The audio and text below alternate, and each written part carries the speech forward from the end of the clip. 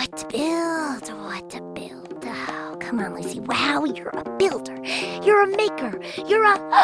I got it! Tool call. Hammer. Wrench. Drill. Great job, Kapow. Great job, Kapow. Oh, no, wait, that's me. Great job, Lucy. Wow. Oh, brother. Now all we have to do is turn this thing on.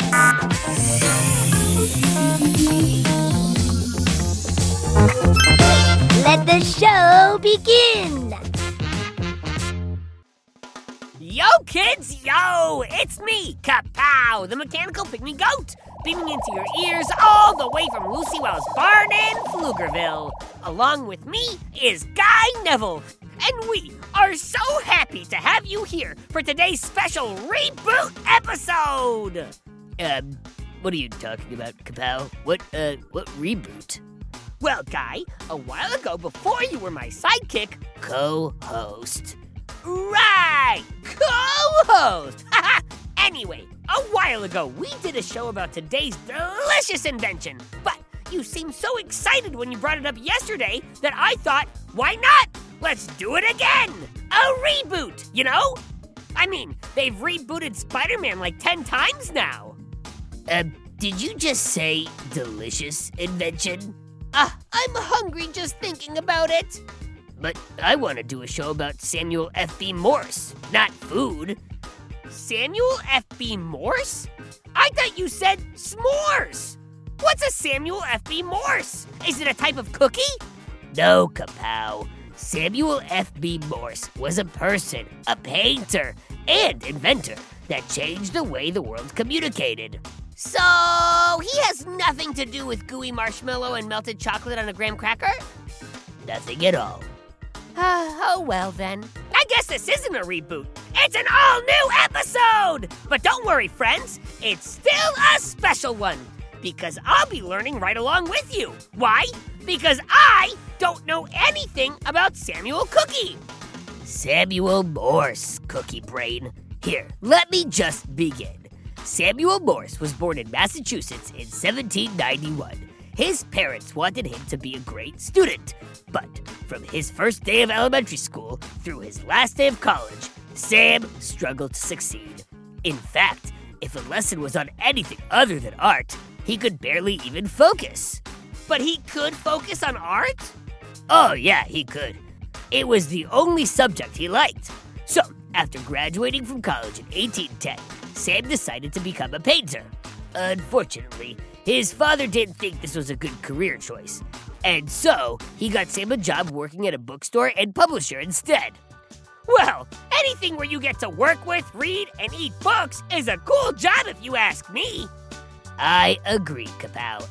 Except for the part about eating books. But as cool as a job with books is to you and me, it just wasn't for Sam. All he wanted to do was paint. So after a few months, when Sam's dad saw how unhappy he was, he decided to let Sam go study art in England. Wow, that's a cool dad move. Way to go, Papa Cookie. Morse, Kapow. You're cookie crazy. But anyway, for the first time in his life, Sam had no trouble focusing in school. And soon, Sam was one of the top students in his class. Sam found that he liked painting in the Romantic style the best. Romantic-style paintings are mostly large, sweeping canvases portraying epic events in bright colors. Epic events? Like eating 10 cookies in a row! No. More like epic scenes from famous battles, Kapow. After a few years, with his new romantic style perfected, Sam moved back to America in 1815 and set up an art studio in Boston. But unfortunately, Sam wasn't able to sell his paintings. Why not? Were they bad? Did they taste weird? They were good. You don't eat paintings. The problem was that romantic, epic paintings just weren't popular back then. Portraits were what was cool. A portrait is a realistic painting of a person, often small and not very epic. So Sam started painting portraits, and it turned out he was pretty good at it.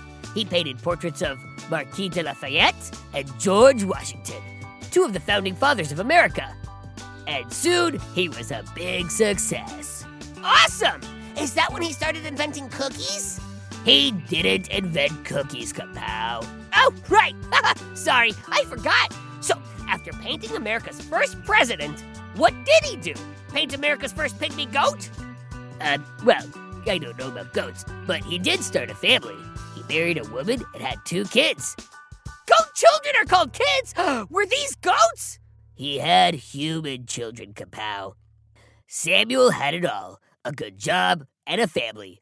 But then, tragically, in 1825, Sam was away from home working on a painting when he heard his wife was sick. Now, you have to understand, back then there were no phones or computers. So, if you wanted to talk or see someone, you had to do it in person. So Sam hurried home, but he was too late. When he arrived, she had already passed away. Oh my goatness! I never thought about that! You're saying that back then you couldn't call the people you love to tell them you love them? Nope. You either had to go there yourself or send a letter. But Sam decided that he was going to change that. He started studying and learned about how it had just been discovered that an electronic impulse could be carried along a wire for a long distance. Sam was inspired by the power of invention and started making sketches of a new mechanical device that he wanted to build. Hey!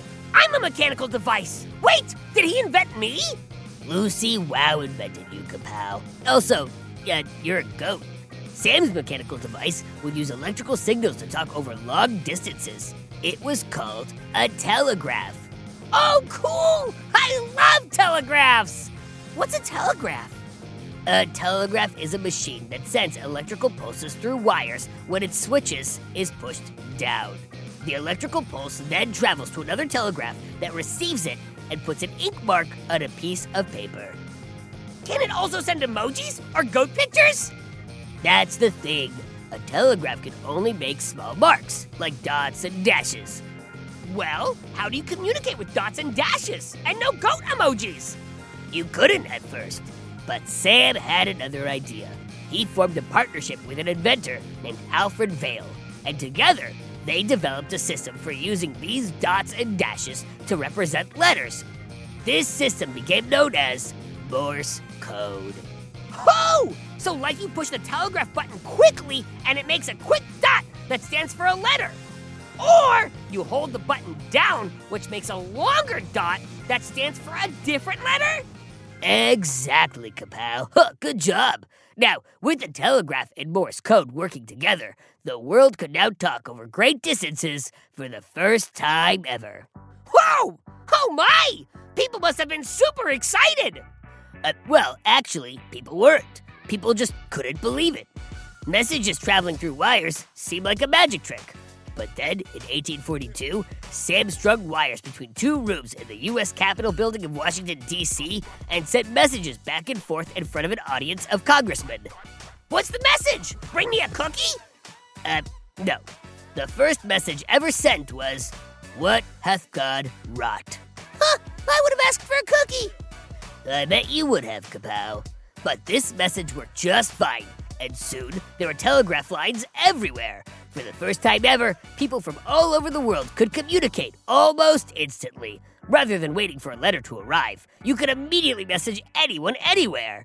There were even telegraph lines crossing the ocean so America could talk to Europe. And finally, America could order cookies from Europe. Ha! The end! Okay, I think Kapow needs a snack, so we better finish up here. But if you'd like to talk more about Samuel Morse, the telegraph, Pflugerville, just send an email to guy@gokidgo.com. Or me at kapow@gokidgo.com. Now go have yourself an inventive day. Make something, build something, go big, and then go bigger. Go, kid, go! Go, kid, go.